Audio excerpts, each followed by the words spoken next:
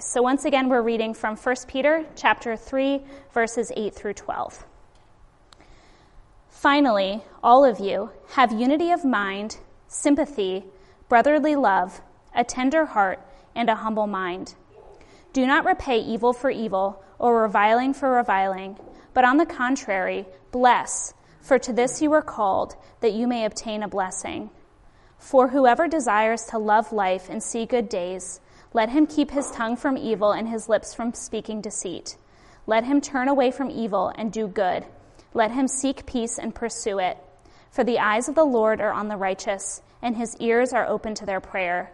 But the face of the Lord is against those who do evil. This is God's word. Well, good evening, everybody. It's good to be with you. And for those of you who are new, joining us online or here in person, a special welcome to you. My name is Steve. I'm the lead pastor here, and regardless of your spiritual background, if you're checking Christianity out for the first time or if you've been in the church for a long time, you are very welcome here. And as Alyssa mentioned all throughout the worship set, we're simply about Jesus. We just want you to know him and to enjoy the fullness of life that comes from walking with him. And so what we're doing in the first part of this year is we're going through the book of 1 Peter. 1 Peter is written by the Apostle Peter. He was one of Jesus' closest friends. And when you look at the life of Peter, you see that Peter's a very human character. He had a lot of flaws. He failed Jesus when it counted most. But what happened with Peter is that he came to a point in his life where he saw what it meant that he belonged to Jesus. And this changed everything for him. And so this letter that he writes, he's writing it to Christians who are in a culture pretty similar to ours, where you're not looked well upon if you're a Christian. And so what he says is, if you're a Christian, how do you live authentically, like not just in church, but in the public square and in your workplace in a way that you're true to who you are as a follower of Jesus, while at the same time loving well and working well with those who aren't Christians and those who may even look down on you or view your beliefs as detrimental to society. And what you probably noticed in the passage that we just read today is there is nothing shiny or sexy about what Peter's calling us to do in these few verses. So think about what he's saying. He's saying, have humility, have sympathy, be careful with your speech. These are basic practices, and that's precisely the point. Because the more you read the Bible, the more you see one of the main threads in the scriptures is that the main way God works in his people isn't by calling them to do extraordinary things. So you have exceptions, people like Esther and Moses in the Old Testament or the Apostle Paul in the New Testament, where God calls them to do exceptional things. But usually how God works through his people is simply calling us to pursue simple godliness in the boring and mundane situations of daily life. And as we do that, he accomplishes extraordinary things. This is such a key insight into living well and to knowing Christ well. And just think about it as a very quick example. Just envision with me for a moment what DC would look like, what your workplace would look like, what your family would look like, what Twitter would look like, if everybody practiced just these simple things, being careful with their speech, incredibly humble, sympathetic.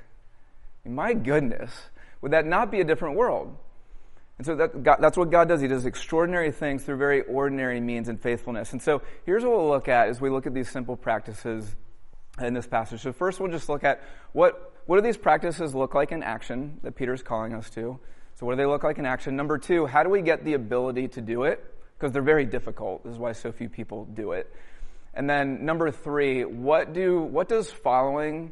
happens, what's accomplished when we follow these very ordinary practices? So verse number one, just what do they look like? Number two, how do we get the ability to do it? And then number three, what's accomplished when we're faithful in applying these very basic practices in the mundane aspects of our lives? So first, number one, what are these basic practices that Peter's calling us to? So verse 8, he lists 5 things. Finally, all of you have unity of mind, sympathy, brotherly love, a tender heart, and a humble mind. So one thing that commentators point out is these 5 items are arranged in a chiasm, which is a rhetorically powerful way of communicating something. And so what you'll see is with these 5 items, number 1 and 5 are very similar. So number 1, unity of mind, and then number 5, humble mind. Those things go together because pride always hijacks unity, right? So number 1 and 5 are similar. And then number 2 and number 4 deal more with the emotions. So sympathy and a tender heart. So that's number 2 and 4. And what these things are doing is they're moving toward the bullseye, which is the third or the middle item in the list, which is brotherly love. Sibling-like love. So loving those he's talking about love within the church here, loving people within the church as deep or maybe even in a deeper way than you love people in your own family. And so you can sum up, this list is basically 2 items which get to what brotherly love is, and that's humility and sympathy. So those are the first 2. And then the third thing he says to do is verse 9. Do not repay evil for evil or reviling for reviling, but on the contrary bless. For to this you are called, that you may obtain a blessing. And so here he's saying, when you are wronged or belittled, instead of retaliating, just absorb that offense, and then not only don't retaliate, but actually actively bless the person in return.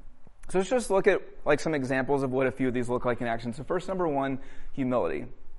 Humility is simply put, and here I'm drawing from Paul's definition in Philippians 2, humility is simply considering the person across from you as more significant than yourself.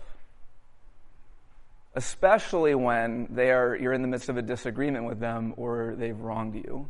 Okay, so just considering the person across from you as more significant than yourself and treating them accordingly. And I came across actually a helpful example of how this can play out. So I'm reading a book by the historian Carl Trueman called The Rise and Triumph of the Modern Self, in which he details the historical developments that led into, how do we get to a place today where identity and fulfillment is viewed exclusively through a very individualistic and me-centered lens. And it's a fascinating book. I think I may make it required reading for the church just because it's so helpful for engaging as a Christian in our culture. But he said something in the intro that caught my eye. He said, okay, so as you learn about all the intellectual and aesthetic advancements that got us to where we are, here's what I don't want you to do. I don't want you to fall into the trap of the Pharisee, which says, oh, thank God I'm not like these people. And also, now that you have this new knowledge, don't think, okay, now I have the special knowledge that allows me to stand above the petty enchantments of everyone else. And you hear what he's saying? This is human nature. What we do is we read something, on a blog or on an article, and it changes our mind somehow and enlightens us. And then the next day, we meet somebody who doesn't believe what we believe, even though we just found out about it 24 hours ago, and all of a sudden we think we're superior to them. Right? Because we're now above the petty enchantments of everybody else. And he says, he's a Christian. He says, if you are a Christian, anything you see rightly in the world is purely by the grace of God. And if you know Jesus, it's because you weren't such great raw material, but Christ pursued you first. And so you need to have immense humility toward people who are different than you, and especially than those who disagree with you. And so a few examples of just how to think about counting other people as more significant than yourself and not saying, oh, thank God I'm not like them, or thank goodness I'm above those petty enchantments. So we do this spiritually. So you, especially in a church like ours that's reformed and values, doctrinal and biblical clarity, is there can be a posture about you where you meet somebody who you just, they're wrong about something in the scriptures, and immediately now you're above their petty enchantments, that's entrapping them. And so there's a tone about how you think about them or engage with them. Or think about behavioral things.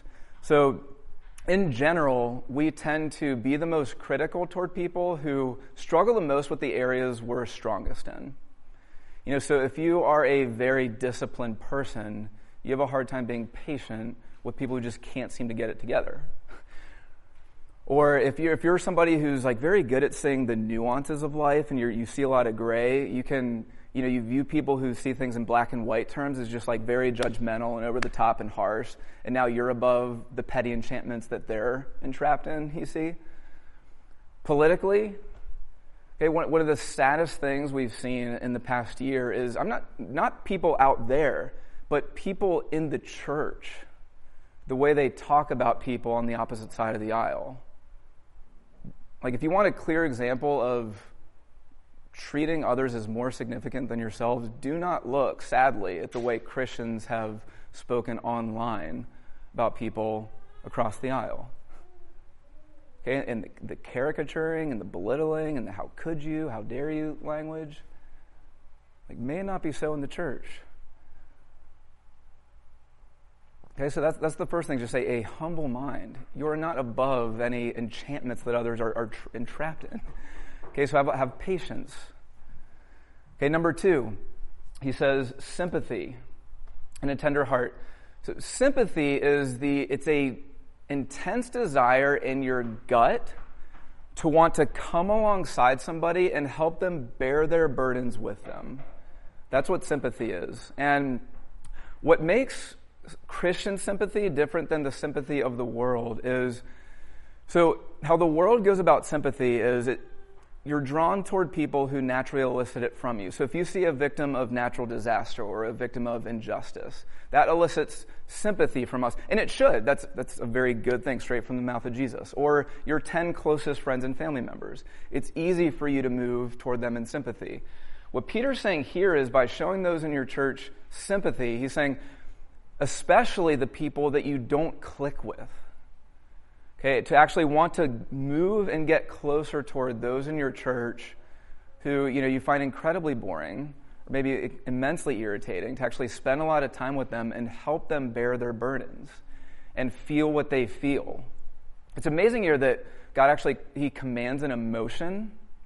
So you intellectuals in the church, take note and pray for it if you don't feel like you have much affection in your gut for other people. Because it's this type of sympathy that moves toward people who aren't like us that's what most resembles Jesus Christ.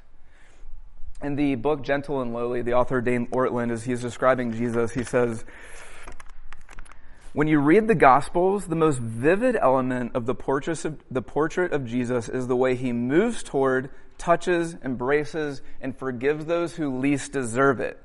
The Jesus given to us in the Gospels is not simply one who loves, but whose merciful affectations stream from his heart as rays stream from the sun. Can we move toward embrace those who aren't like us and show them sympathy? That's what shows the world an image of Christ. Okay, and then number 3, a speech that blesses. So he says, don't repay evil for evil or reviling for reviling, but on the contrary, bless. For to this you are called, that you may obtain a blessing. And then to hammer the point home in verse 10, he says, whoever desires to love life, and he's basically reiterating it, and see good days, let him keep his tongue from evil and his lips from speaking deceit. Let him turn away from evil and do good. Let him seek peace and pursue it. Peter here is quoting Psalm 34, and hopefully some of you remember from our Life of David series that took place during that period that shall not be named from last year, when David was running from Saul, and he was, David did nothing but serve Saul faithfully, but Saul betrayed him, and then he came after him to kill him.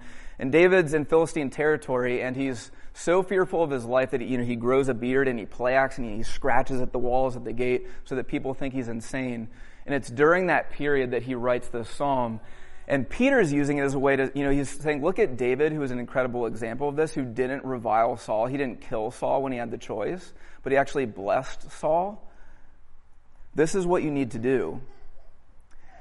And so it's not just a matter of non-retaliation, but when somebody wrongs you or belittling them, it's hard enough to just grit your teeth and not say or think anything ill of them in return. But he's saying, actively bless them in return. And so seriously does God take this, that verse 12, for the eyes of the Lord are on the righteous, and his ears are open to their prayer, but the face of the Lord is against those who do evil. In other words, David and Peter are saying, because this is how God treated us when we were his enemies and he moved toward us and reconciled us to himself, so seriously does he take this when you respond to evil by doing evil in return, there's a sense in which God actually removes himself from you.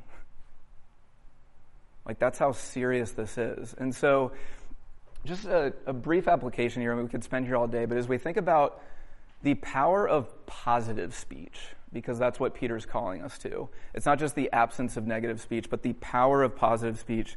I'm sure a lot of you could, you can quickly think of a time that somebody cut you deeply with their words. We know the power of negative speech, but think about the power of positive speech. So I'm sure all of you know someone, or maybe you are this person where you've never heard one of your parents say, "I'm proud of you. I love you." And that affects a person for the entirety of their life. And so where can you in your life apply positive speech to somebody? And not just, to your friends, absolutely, family, absolutely, but particularly to your enemies and those who oppose you. Okay, so humility, sympathy, speech that blesses. All right, so those are the practices that Peter calls us to. So number 2, we have to look at how do we actually do this?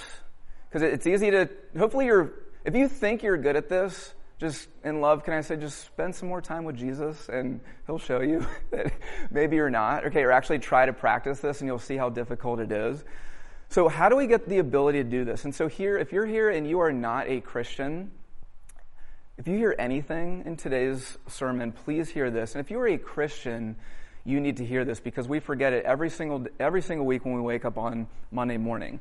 Because the point of Christianity and the point of who Jesus is he doesn't come and he says, okay, here's some practices. Be humble, have sympathy, practice speech that blesses so that you can touch up your life a little bit and look a little nicer to the world to the world that's watching. Jesus says, I'm on a much more grand mission than that for you. Because what you need is not just new practices to make yourself a little nicer. You need a new heart. Jesus says in Mark chapter 7, paraphrase, he says, the reason why you revert to pride rather than humility, the reason why you revert to indifference or bitterness rather than sympathy, the reason why you revert to, cursing others with your words rather than blessing them, it's not because it's the fault of the person across from you who's driving you crazy. The problem is it's your heart. He says there's something about your heart that apart from the intervention of God, there's something twisted about it. Where you don't honor and love God as you should, you don't honor and love other people as you should. And so what you need is you need a new nature. You need to be born again, is what he says in John chapter 3. And so that's why Peter starts his letter in the 3rd verse where he says, "Blessed be the God and Father of our Lord Jesus Christ." Why? Because according to his great mercy, he has called us to be born again to a living hope through the resurrection of the dead. So what Peter's saying is, and then all the moral imperatives flow out of that. And so the point here isn't the sympathy, the humility, the speech that blesses. The point is you do those things in response to something that God has already done in you, which is what? The ultimate point of this is the God who abounds in mercy, the God who abounds in unapproachable light and splendor, the God who abounds in steadfast love. The way he gave you a new heart is he sent Jesus Christ. And here's what's remarkable about how Jesus saved you, not just from the train wreck you make of your life, but even saving you from this present evil age, is the means by which he saved you was applying to you the very things that Peter's talking about here. Jesus, the only one who's factually second to none, he actually saw you as so much more significant than himself that he emptied himself of his power and humbled himself, not just by becoming a man, but by becoming a servant, and humbled himself by becoming obedient to the point of death, even death on a cross. Jesus was so sympathetic toward you, he so badly wanted to bear your burdens, that he didn't just come in to bear your sorrows, but it was on the cross where he wanted to bear for you all of God's righteous judgment on sin, so that you never have to. I don't know what that felt like. I guarantee you it was horrible. But I'm never going to have to experience it because of how Jesus showed sympathy toward me. And it's the same thing for you. Does Jesus revile you when you revile him in return? When you ignore him for a week or for a month? No, he doesn't. He only blesses you. He might rebuke you. He might discipline you. But he never, ever regards you with contempt. He never, ever turns his back on you. And he does nothing but strengthen you and offer you forgiveness and pardon full and free. And so if you're here and you're not a believer, the point of the gospel of Jesus is run to Jesus. Not try to do a bunch of good things so you can be a little nicer.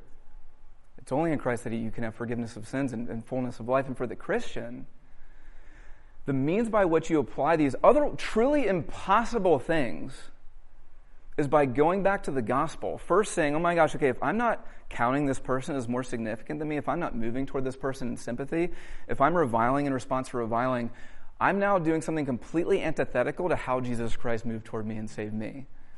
And not only that, but Jesus has actually given you a new heart so that you can actually do what he's asking you to do. That's how we get the ability to do these things. Now, what does it accomplish? What do doing these very ordinary things accomplish? Two things. There's a personal element and there's a public element. So first thing, personal. What happens when we follow these basic practices in everyday life? And we see this in verse 10. So he says, do these things, sympathy, humility, speech that blesses, for whoever desires to love life and see good days. So see good days, yes, he's talking about eternal life, so you know that you belong to Jesus if you're practicing these things. But see how he says, whoever desires to love life, he can't mean the, superficial prosperity gospel that you often hear, because he's talking to sufferers. No, what he's saying is, regardless of circumstances, do you want to be a consistently and fundamentally happy person? Follow these basic practices.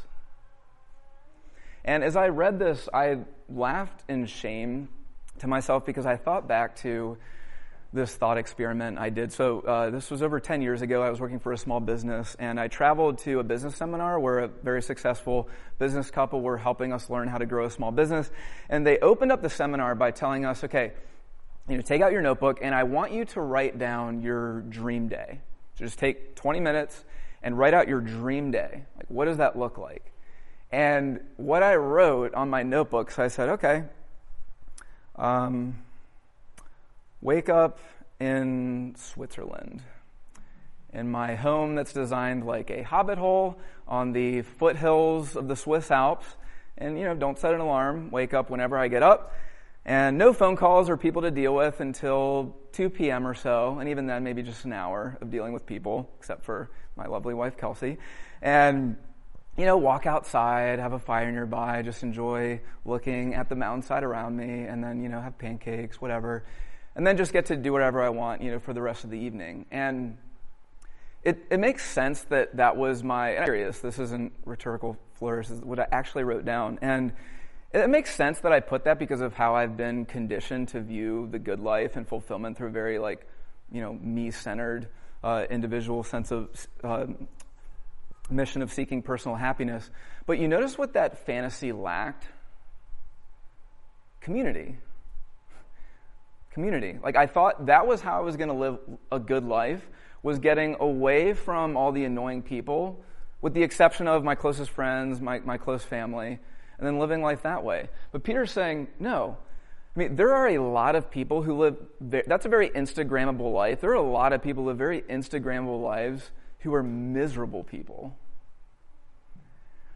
Peter says, the way that you can love life and be a consistently happy person is follow these basic practices.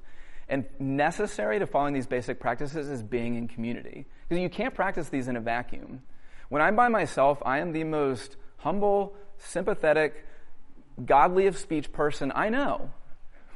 Right? Until I'm with other people. But it's actually when you're with other people who are different than you and challenge you, that's what makes you a deeper person. That's what makes you a more Christ-centered person. That's what makes you a more happy person.